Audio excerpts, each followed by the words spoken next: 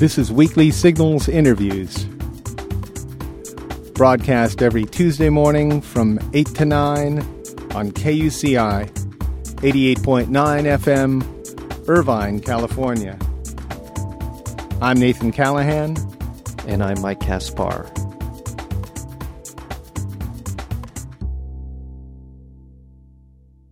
When the best and the brightest can't afford to serve the public good, what are we selling out? An individual's career or the very promise of American democracy?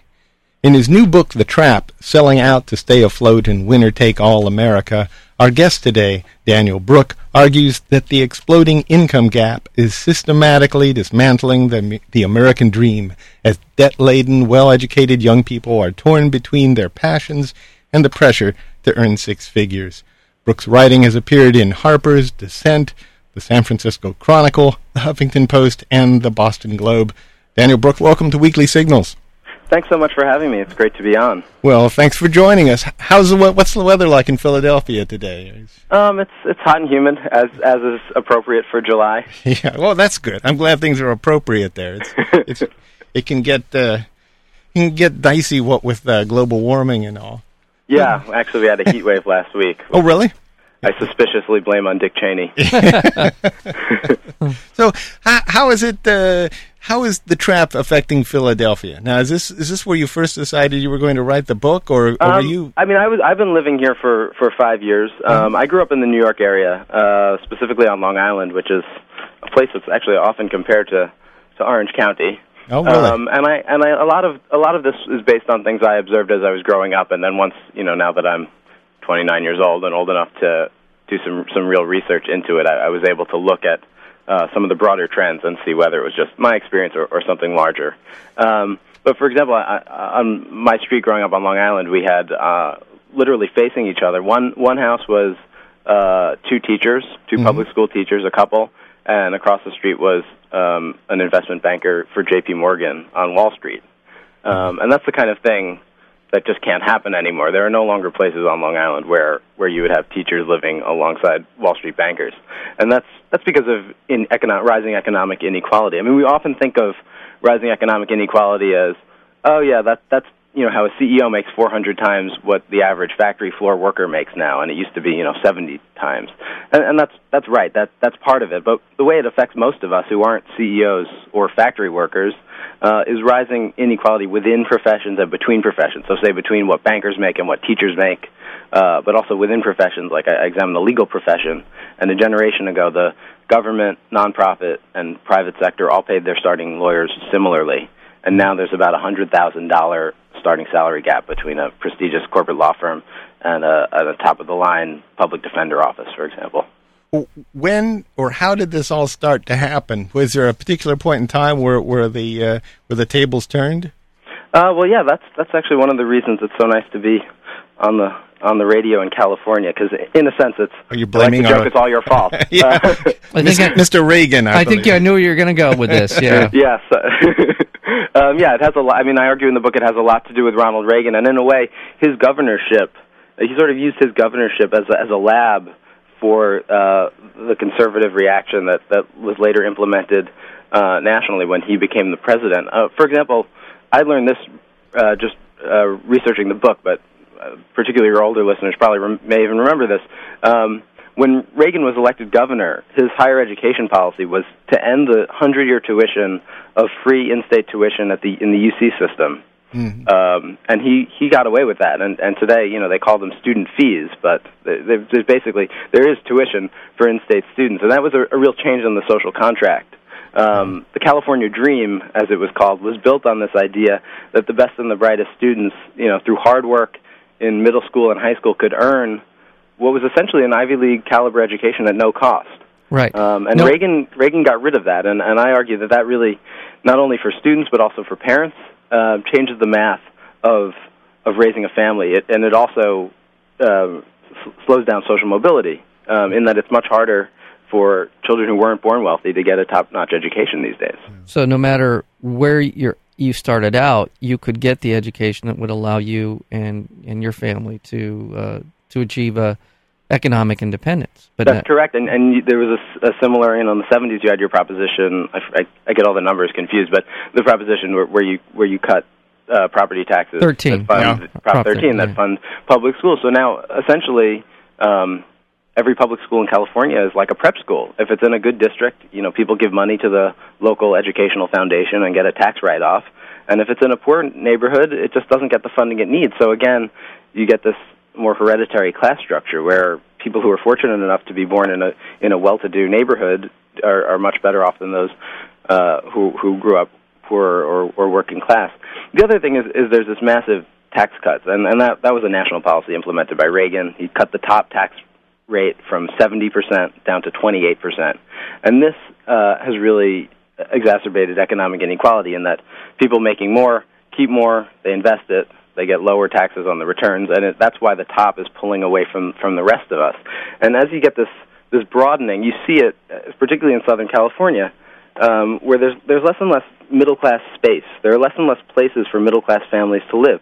So in 1970, this is a Brookings report that came out last year, the Los Angeles area was majority middle class. In 1970, most of its neighborhoods were middle class. And by 2000, only 28% of its neighborhoods were middle class. Wow. So the idea that you could, say, be a husband-wife, teacher, social worker couple, or public defender, nonprofit, or professor couple, and even find a place to live in the Los Angeles area is getting more and more dubious. Up in Northern California, 99.7% of the census tracts in San Francisco are no longer affordable to a teacher-headed household. Wow.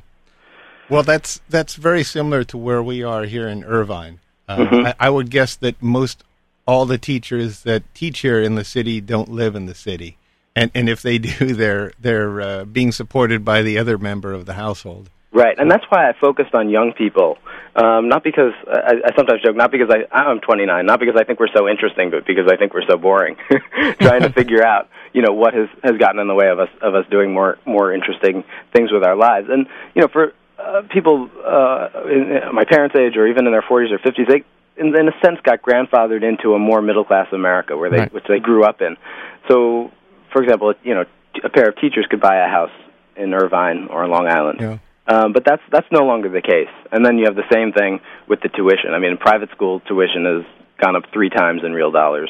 It's tripled in real dollars in a generation. Right. So it changes the math of raising a family. I want to. There's a quote I always like to pass along whenever Reagan comes up in regard to these kind of economic issues. He actually said, quote, "It's time to take the handcuffs off the millionaires and put them on the welfare queens." Wow, that's a I think that summarizes Reagan's philosophy pretty well. But I want now we can bash Reagan. Believe me, Nathan and I can sit here and bash Reagan all day. But it's the extension. It's sort of the arc of this particular trend that has really put the dent into the middle class, bringing it up to today. Yeah, I mean one of the places I, maybe stray from the talking points is that I lay a lot of blame on the Democrats as well. Yeah. Back in the 80s they rolled over for the Reagan tax cuts, but even more seriously when they controlled Congress and the White House in the early 90s, they didn't really do much. They made some modest tax increases, but they never went back to the kind of progressive taxation that we had in this country, basically from World War II up until Ronald Reagan. And now with Bush, the lid has come off. He has not only tax cuts on the top rate, he's dropped the capital gains tax, so you actually pay more tax on the money you work for than the money you earn from dividends, which is preposterous. And of course, eliminated the estate tax, which I just read yesterday. Was something even Andrew Carnegie thought was absurd. He thought we should have a very high estate tax, so there would be incentive for people to give away their money when they die rather than pass it along and create the kind of hereditary aristocracy this country was founded to get rid of in the first place. Right.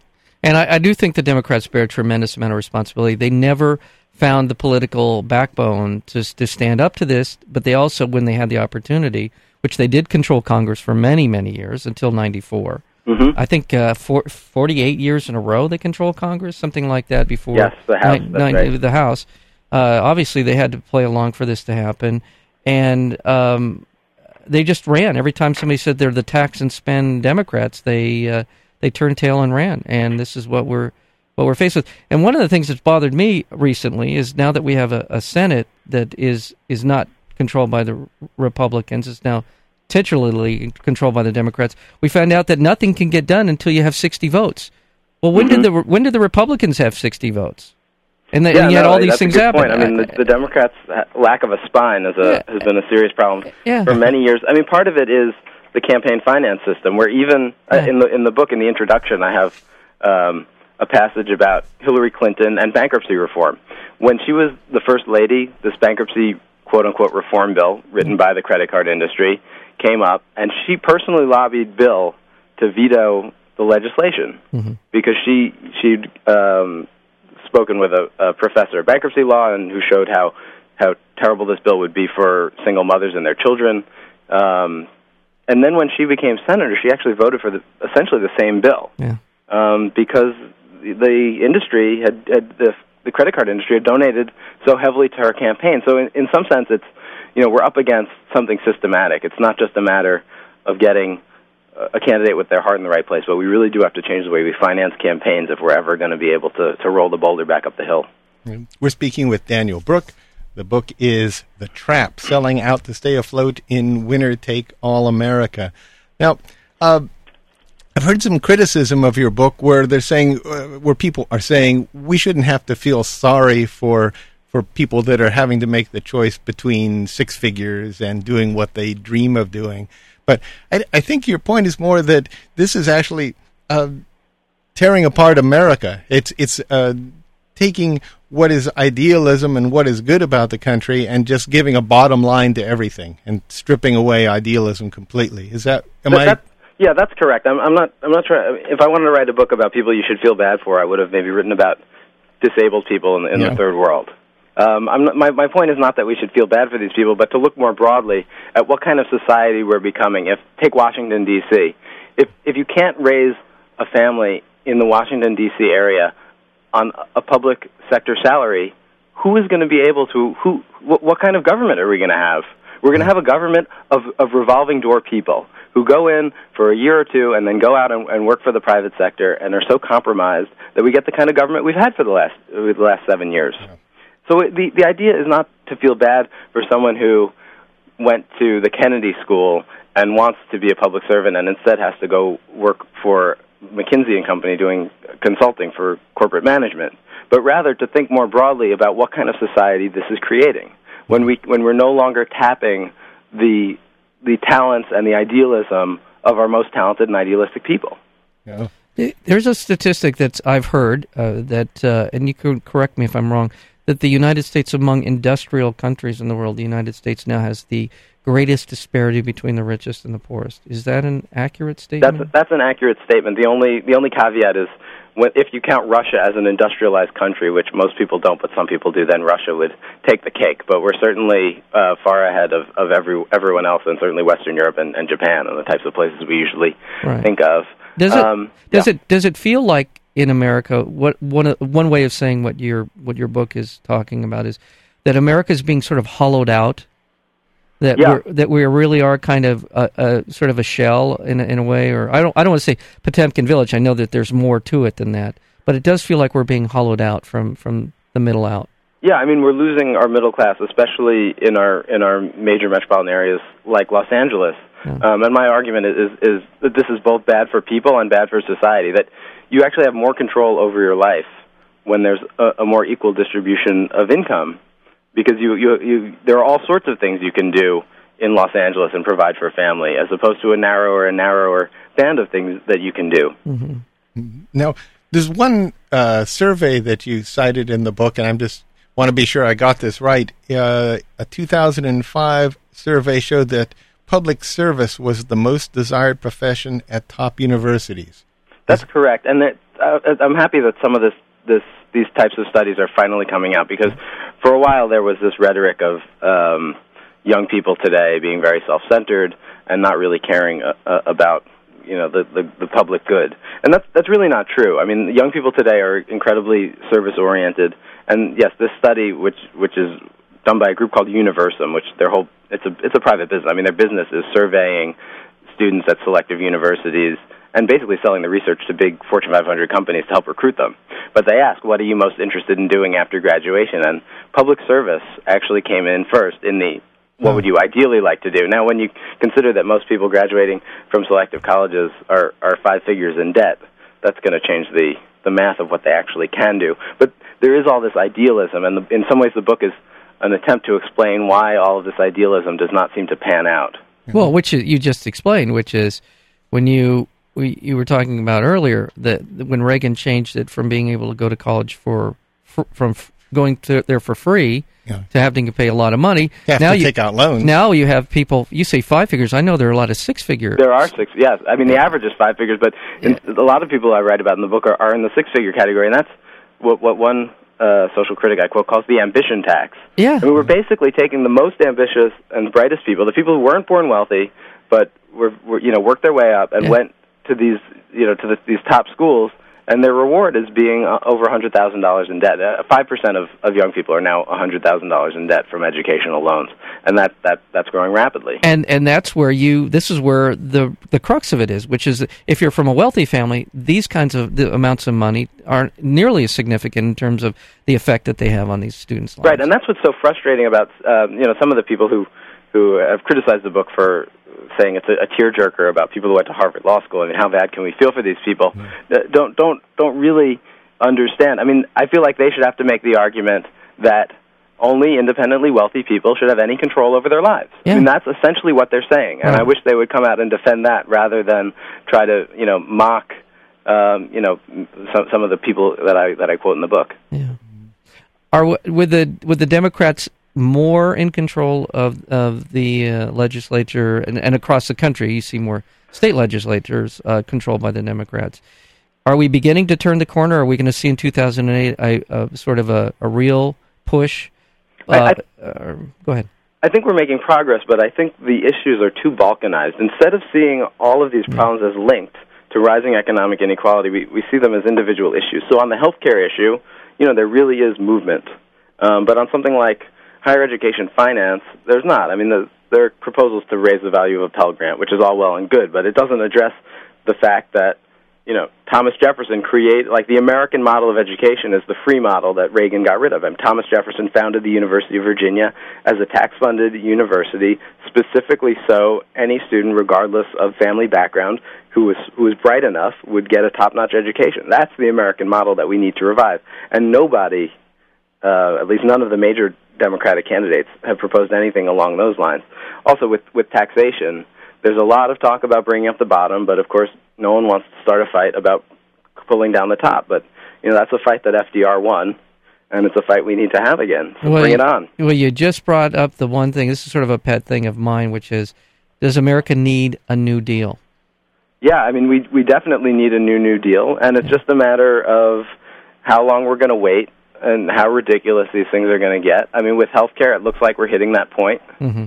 With education, the estimate right now is a baby born today can expect to pay $150,000 to go to a 4-year public college and $300,000 to go to a private college. I mean, are we going to wait until having a family is, you need $1 million to educate your kids before we do something? Yeah. At a certain point, you can't fool all the people all the time, but I hope we get there. We get to that point sooner rather than later. Well, we're speaking with Daniel Brook. The book is The Trap, Selling Out to Stay Afloat in a Winner-Take-All America. Go ahead. I was just going to say, what happens to people when they realize that their idealism is not going to pay the bills today? I mean, do they just immediately jump into a banker's job? Do they make the attempt? If they can. People often, try to go midway. I mean, I quote in the book. I have a woman from New Mexico. She was a Fulbright scholar. She did research on human trafficking in Latin America, and she works in New York City at a nonprofit that deals with this very issue. And right now she works weekends at a restaurant, so she literally 14 hours a weekend. So she gives up her weekends doing work she really doesn't care about, and this is all to afford her apartment in Queens and service her debt, her educational debt. I mean, people try to do the intermediate thing, and there are people who are willing to give up a lot, and I call them saints in the book. I mean, there's one guy who volunteers for the San Francisco Living Wage Coalition, which literally stopped paying its volunteers when they realized they couldn't afford to pay them a living wage, and he lives in a boarding house. And he says, I don't have a family, so it's okay, and I'm willing to make that sacrifice. But the idea that we're demanding this much sacrifice of people is not a sustainable model. And then you do get people who at some point throw in the towel and do something else, and there are fewer and fewer things in between. I mean, like the legal profession is a good example. There are a lot of jobs paying $150,000, and there are a lot of jobs paying $40,000, and there aren't a lot of jobs paying $65,000. Yeah. There just aren't. There's just not. So when we talk about the hollowing of the middle class, it's the hollowing of the middle from the wage structure. That's what causes it. Yeah. So there's really less and less in the middle for these people to do, and it's really sad. I mean, none of the people I quote in the book are people I'm friends with or have personal relationships with, but some of them were people referred to me, but through sort of a chain of 6 Degrees of Kevin Bacon. And I heard about one of the people in the book who has sort of a self-loathing corporate person. I heard through the grapevine, now spends most of his nights snorting cocaine. Yeah. So it can have these kinds of psychological ramifications that are, really horrifying. Yeah. Well, go ahead, Mike. No, go ahead. I was just going to say, how do we get out of this then? Is it something that the private sector is going to get to, or is it something that the government's finally going to have to realize they're doing wrong? Or how do you see us spinning out of this? Well, as with cocaine, the first step is acknowledging you have a problem, and I think that's the service of the book is to give a big Houston, we have a problem to the whole country. Right. But getting out of it, is going to take collective solutions through our democracy. Once we realize that rising economic inequality is a problem, it's really not that hard to counteract it. I mean, we can raising the minimum wage is a doable policy implement, and I point out in the book our minimum wage is half of the UK's, which explains why we have so much more child poverty than the UK. I mean, if we want to make it an issue, we can deal with it. And then progressive taxation, again, it takes leadership, and it takes people pushing from the bottom. It takes people organizing unions. It'll take a leader of the caliber of FDR to say this is not what America is supposed to be about. It takes prioritizing. And as an example, we spoke earlier about California. In the last 20 years, I think that's the right time frame, about 20 years, in California we've built 21 prisons and 1 university. Yeah, those are the priorities of the conservative backlash. Yeah, we've got to flip that around. We do. Mm-hmm. We do. Well, and this book certainly is one place to start. The book is The Trap, Selling Out to Stay Afloat in a Winner-Take-All America, and our guest has been Daniel Brook. Daniel, thank you for being here on Weekly Signals. Thanks for having me. It was great.